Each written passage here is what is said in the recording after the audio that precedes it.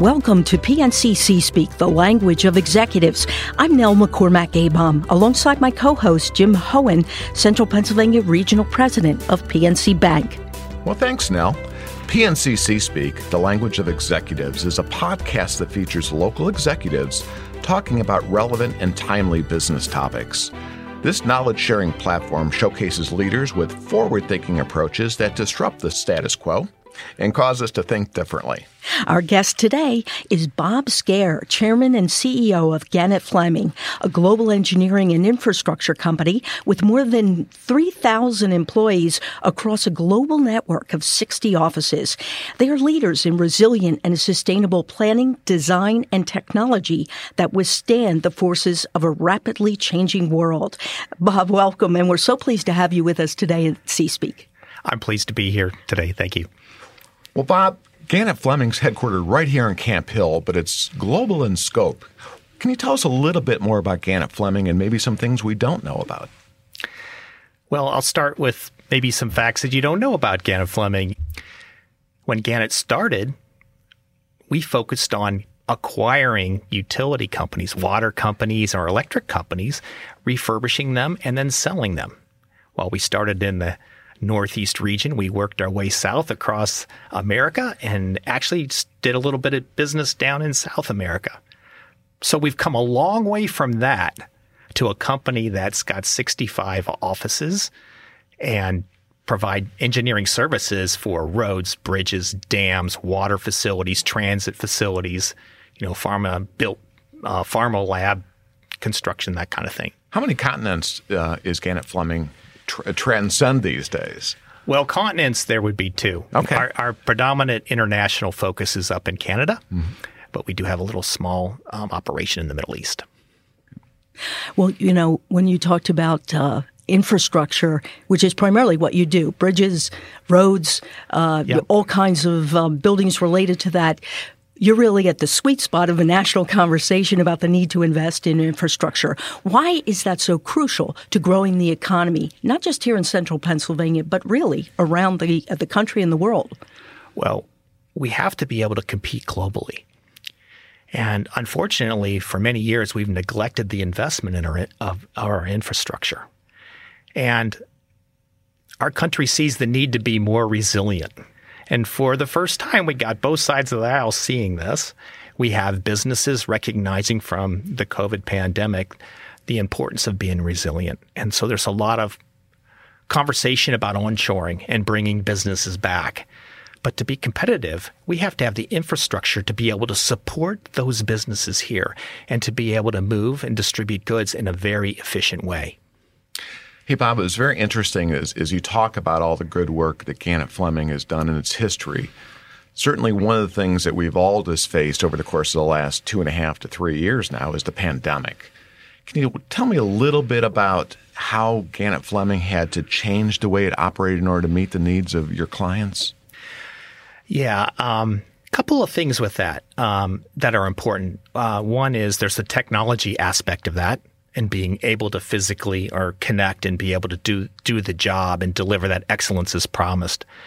But there's also a culture element that's related to that and how you work together as in teams and still be strong as a team to be able to deliver that excellence. So we were very fortunate that we had the technology in place. So when the COVID pandemic began, we were able to pull the trigger, and within 3 days, we had everybody working remotely from home. We had supplied them with the technology that they needed, and with the back office or framework in place, we were able to seamlessly work remotely. And much to my amazement and delight, we were able to do it really well. But this cultural element of this family, this connectivity, this concern over each other was very apparent. And so we were able to have that unity as a company, even though everybody was working out of their individual houses. But how does that work? In other words, lots of executives talk about the culture of their company. What is the culture at Gannett Fleming? But also now, as we said, you have almost 3,000 employees, 65 offices. and you went through the pandemic, et cetera. What does your culture say, and how do you find is the best way to translate that in a way that it's embraced by management and the employees, and especially during crises like the pandemic? Yeah, we are very proud of our culture at Gannett Fleming. It's a culture where we would say we are a very family-oriented company. We're almost 3,000 people. We're 65 offices, yet we feel like act as though we're a very small company. And it's culture that allows that to happen. So, but it's easy to say culture. We have a great culture. Everybody says we have a great culture. You know, I would say what causes that at Gannett Fleming is our focus on two things. One is delivering excellence. And to do that, you have to invest in your employees to be innovative, think out of the box, constantly challenge them to deliver better value, but also be willing to invest in them, to teach them, to mentor them, and through learning programs and teaching programs, stuff like that. And so at Gannett Fleming, we do invest in our employees. We empower them. We spend a good amount of money on training and learning and mentorship because we have a responsibility that every one of our scientists and engineers at Gannett Fleming become thought leaders. We want everybody to become that best of the best that our clients can come to Gannett Fleming to get so that we have that superior excellence delivered as promised. So, but like that I should say that does manifest itself because Jim and I have talked when my oldest son was a mechanical engineering major at Georgia Tech. He did an internship in the summer at Gannett Fleming, and he said, yeah, it was amazing. He said what really impressed him was that the people overseeing him explained to him how the work he was doing directly went to the business bottom line, both that culture, the commitment to excellence, the commitment to the client, to listen, etc. And so he said, I felt invested in my work and in the company and in my coworkers. That's the translation that has to happen to every single employee. And when it will pay off is probably during a crisis, right? And yeah, so first of all, very excited to hear that what you just said and to hear that from a different lens that what I hope is happening actually did happen. So that's great. But you're correct. When you really get into a crisis is when you learn, is your culture really what you've been saying it to be? So COVID was a crisis of a sense. And I would say we passed that with flying colors, and our culture had a role in that.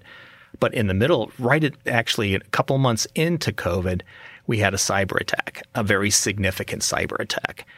And that on top of COVID, if you can imagine coming in and all of a sudden not have any of your systems available to you, to almost 3,000 of your employees all working from home, what a dilemma that puts you in terms of leading to be able to deliver your services.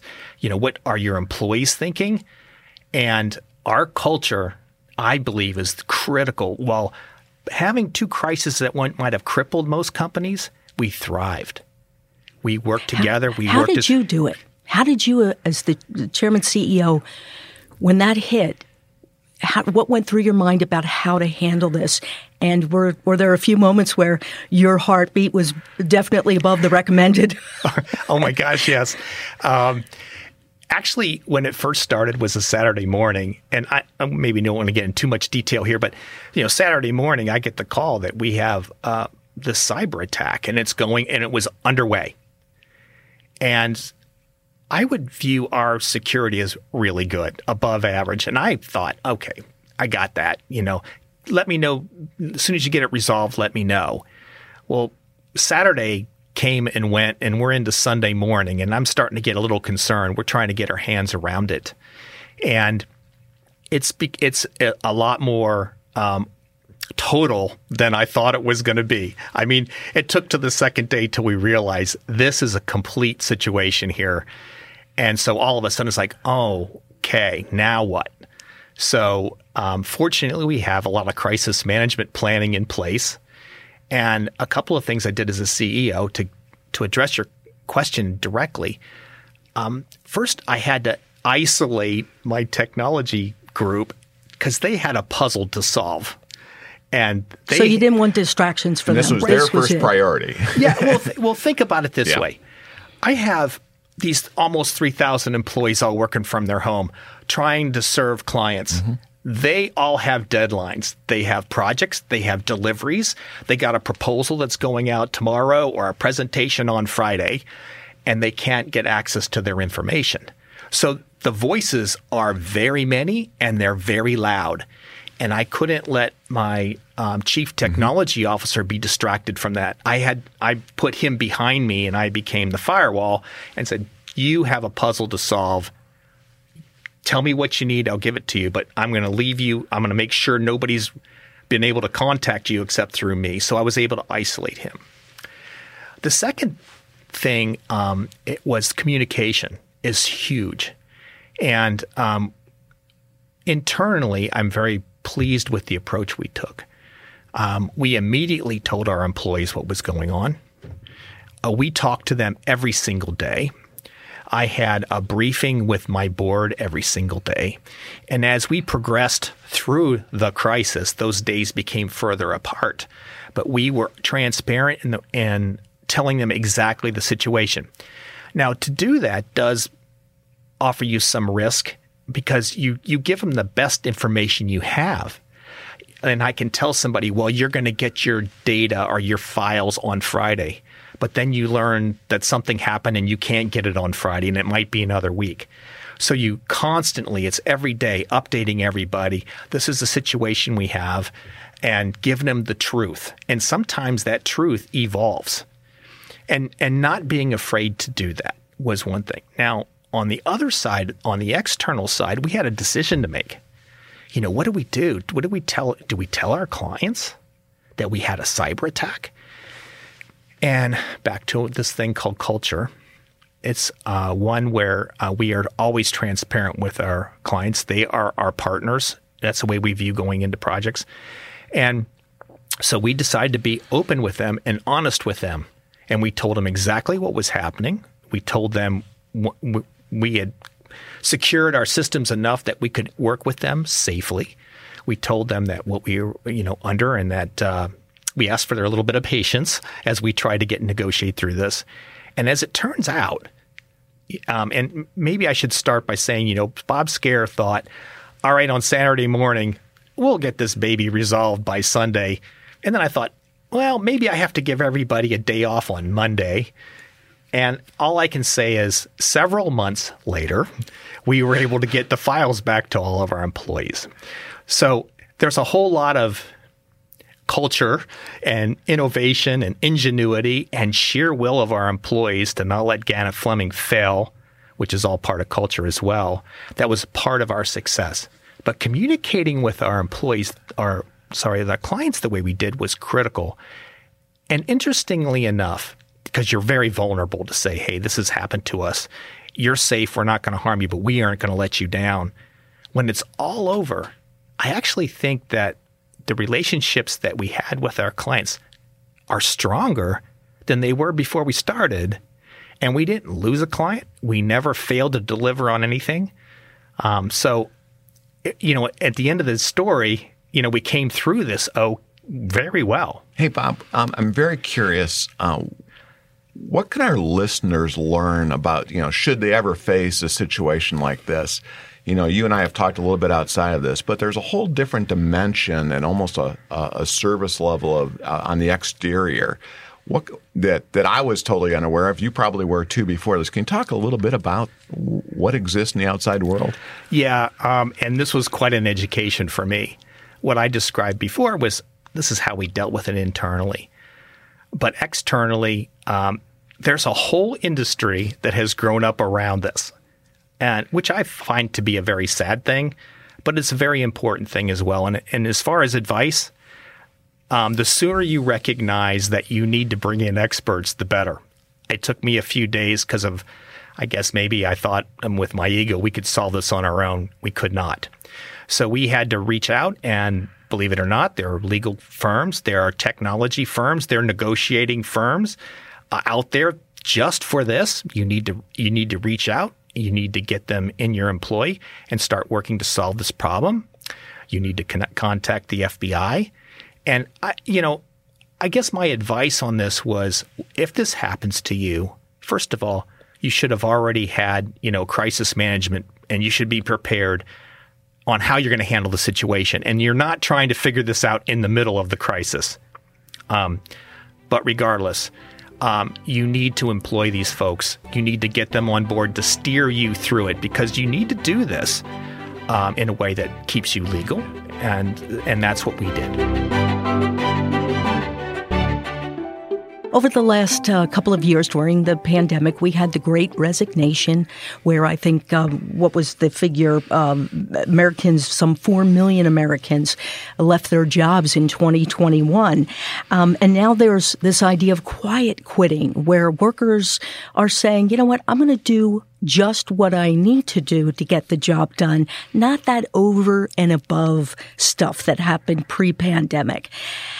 What is it about how you instill in your employees this sense of family and kind of duty to client, et cetera? How are you managing these things? And is there a generational difference in the age of your workers and their attitude towards quiet quitting and the Great Resignation? Well, that's a very relevant question to my current situation. I explained before that we had moved to a hybrid or working from home environment just seamlessly. But we have an obligation of turning every single one of our scientists and engineers into thought leaders. And yes, you can do that remotely, but I'm really concerned about that random interaction with your boss, where you're face-to-face in an office setting, and where he can look over your shoulder and point to that and challenge you and steer you in a different direction. And quite honestly, I think where you're face-to-face, the more willingness to give you a challenging assignment, because he's right or she is right there to work with you and help you through that situation. So, I have this obligation, and I felt this, we have to get back into the office at least at some point. And what is that going to mean? And so how we did it at Gannett Fleming was, again, back to this culture and family and communication, is we held fireside chats, and we discussed the issue and our need to mentor them to greatness, to these thought leaders, and our concern for that. Also that family bond or that family relationship you get around the water cooler. What'd you do this weekend and the score of the game? I'm concerned that wasn't happening. And so in the face of that, and we did polling and asked them their questions. And so we asked them, getting back to the office, what's important to you? And back to your generational issue. In general, there was a feeling like, yes, there is value to getting back in the office. But if I'm going to go back in the office, it has to be meaningful. That means my supervisor needs to be there. If I go into the office and I'm sitting in a cubicle and it's no different than sitting at home, that's a waste of my time. And you said as you looked at it as a CEO, did you feel you had to make a hard and fast decision? We're going back 5 days a week, or we're going to have a hybrid system, but the hybrid system has to include 2 or 3 days. Ultimately, that decision comes down to you, right? And how did you make it? And has implications. Yes. It does. And so there is generational differences. And I told you I polled our employees and asked them these very direct questions. And, on one, so when you look at the Gen Zs, they are very eager and almost similar to the boomers. Working back in the office is good. And the Gen Xers too as well. Very similar. Most of them say, but probably 2 days a week's probably good enough, something like that, right? But the millennials, they're like, I think we're just fine. If I need to get back in the office, I will if it needs to happen. But otherwise, I think I'm just fine. And that makes sense to me. That's the generation that probably is the most busy with the kids and all that going on. So that's the issue. I had to get everybody back in the office some way. And I decided that in the end, this is all going to come to an equilibrium. And it's probably going to take a year, maybe a year and a half for this all to settle out. And what I really need to do is just to prime the pump, just get it started. And so I decided to make a mandate, and it starts today, actually, oddly enough, it starts today, that they have to get back in the office at least one day a week. But to be meaningful, you must be in the office with your team, and your supervisor must be present. Feel free to do more. It'd be great if you could 1, 2, or 3 days. That's fine. So to kind of make it a little fun, we are buying lunches twice a week, and that's all being coordinated as kind of an encouragement, like welcome back. And here's a sidebar on this. Through the pandemic, I made a purposeful trip to a lot of the offices to meet with the staff. And that was a means by which everybody would come back to the office and we'd have lunch or breakfast or something like that. When you would bring these employees together, they hadn't seen each other for the longest time. It was just like a amazing atmosphere, the excitement, the laughter. I mean, it was more about that than listening to me. So I felt that if we could just get it started, that's going to start to happen. So this week, we're starting. It's 1 day a week. I felt it was a huge mistake to try to draw on the line on anything more than that. I can't afford to lose any good employees on this. We all enjoy the benefits of working from them. So do I. So as long as it's meaningful, purposeful, let's try 1 day a week, and we'll see where we go from there. And Jim, it just strikes me that it's an issue that when you were first starting your career, the idea that people would be working from home in the kind of industry you're in was sort of unthinkable. And that's the flexibility, the adaptability, and the foresight that leadership really has to have, isn't it, Jim? Yeah, and it's also the balancing, though, for the responsibility to groom either new employees to that culture you talked about, Bob, or new in their careers, is that, if you're going to create sustainability in a Gannett Fleming or any other business, you've got to build the talent workforce. And I know in your world, especially in the STEM, the engineering, the sciences, we need more engineers. We need more scientists. And I know that there's not a bunch out there. And I know you've been very active in trying to recruit women and get more women engineers into the workforce. Can you talk a little bit about that for us? Yeah, that certainly in our industry, we lack women in engineers and scientists. Actually, we lack diversity at all levels. And it's something that we recognize as a problem. When I came in as a CEO, I made that one of my platforms is, here we are moving into this new world, and with the fourth industrial revolution going on and all the profound changes, with a warming climate, and its impacts on infrastructure, with the storms and the heat and the fires and all of these things, we need to make a lot of important decisions, and we need to make a lot of important decisions rather rapidly. And I know that the more diversity we have at every level of a company, and I've found that to be true on my board of directors and executive committees, the more diverse group I have, the better decisions you make. So extrapolate that when I stepped in was we need to get diversity better at Gannett Fleming. We need to make it a platform so that we can make those decisions and be the very best that we can be. So we did quite a few things, and I'll get to your point. When diversity and inclusion formed a committee and hired a consultant to come in, and we took a lot of actions that mattered, and those actions changed the group of people that we were hiring became more diverse and very successful. We're on a journey and we're not where we need to be. I know that. But one of the things that happened through this was the development of employee resource groups. We call them ERGs. We have 4 of them. And one of them was Connected Women. And this is getting to your point, Jim, specifically about women. This is where we support this is their idea. Employees came up with this. And they wanted to have this organization where they could get together and support each other and help women be successful in their careers at Gannett Fleming. I looked at this and thought, wow. So we'll have a board and committees, and what an opportunity for leadership that doesn't exist. So I'm thinking this is a very good thing. And so we support this and we start this. What I didn't realize the power of this. Once we got this thing rolling, overnight, Connected Women established a Connected Ambassador in all 65 offices. The network galvanized itself. They set on a task to do, I think it was Dress for Success. I have never seen something so quickly be so successful in my life. It was amazing, the power of these women that got together and drove this idea.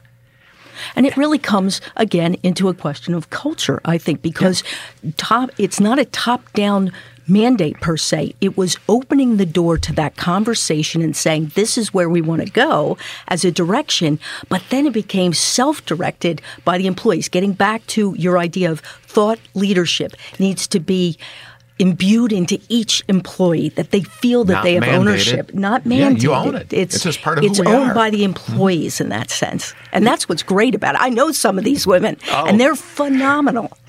Oh, you are spot on that. And I've often joked that the worst thing we could do is corporate get in and try to take control over this. All we need to do is just support this. But it has been really effective for us. It's helped grow our women at Gannett Fleming. It's helped attract and retain them. Absolutely. So much so that, and this is a thing of pride. We have our clients have called us and said, we've heard what you've done. We've seen what you're doing. Can you come and teach us how to do that at my organization? So we've won awards on this, and we're helping our clients do these things. And I have to at least put this in here. One of the things that they've done for the company was developed a mentoring program. And honestly, if you ask CEOs around the country about mentoring programs, the first thing they'll tell you is almost all of them fail. They just do. This has been phenomenally successful. Again, not corporately run.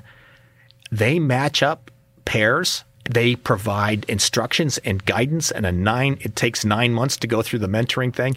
Phenomenally successful. Over 400 people have been mentored in our company, and it all came from empowering an ERG called Connected Women to make these changes at Gannett Fleming.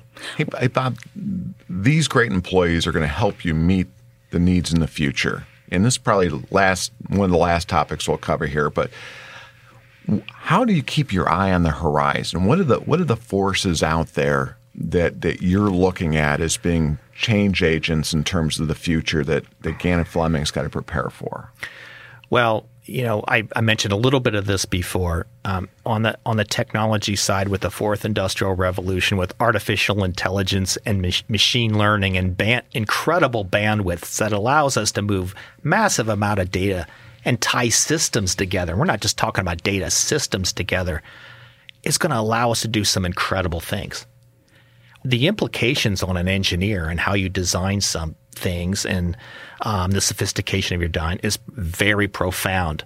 So you better be on the front edge of this, and you better be learning. And for example, we have an IT company within Gannett Fleming that does nothing but this, and have that innovation engine with all that technology and help our engineers come up with these things. But again, in the face of this climate change, like I talked about, the climate change and more severe storms, and we have infrastructure that has to be more resilient and more, and stronger. And so we have all of these things going on. So you got to think forward. And the last force that I'd like to mention is decarbonization is a big driver in our industry. So the idea of getting away from fossil fuels and going electric is profound implications on engineering. And so those are opportunities. And, once in career type of opportunities of, how do you get power? How do you build a fleet of vehicles that are going to be electronic, or a bus fleet that's going to be electric, or transit trains that are going to be electric? How do you get power to them when you want to, decarbonize? So it's renewables and microgrids, and how do you distribute that energy? And that's a big problem to solve. And some of these big things, even as you address them at Gannett Fleming, I know you've talked about this before, is that these are things that are also really important for your employees to be part of big projects, big issues, big solutions. Oh, that's right. We want to be a company that attracts the best. And so they see us looking forward, leaning into the change, and not hanging on to what we are, but trying to become what you need to become to thrive in this. And we're willing to invest in that. So it attracts that entrepreneurial spirit. And so to me, it's a great thing. It's a fun thing. Well, that wraps up this episode. Thank you so much for joining us, Bob, and for sharing those insights with us. Oh, this has been a pleasure. Thanks for the opportunity to talk with you. You bet. I'm Nell McCormack-Abom. And I'm Jim Hohen, and this is C-Speak, the language of executives. Our guest today was Bob Skare, Chairman and CEO of Gannett Fleming. And thank you so much to our listeners for joining us for this episode of PNC C-Speak, the language of executives. You can find more episodes of C-Speak at witf.org/C-Speak and on your favorite podcast platforms. Until next time.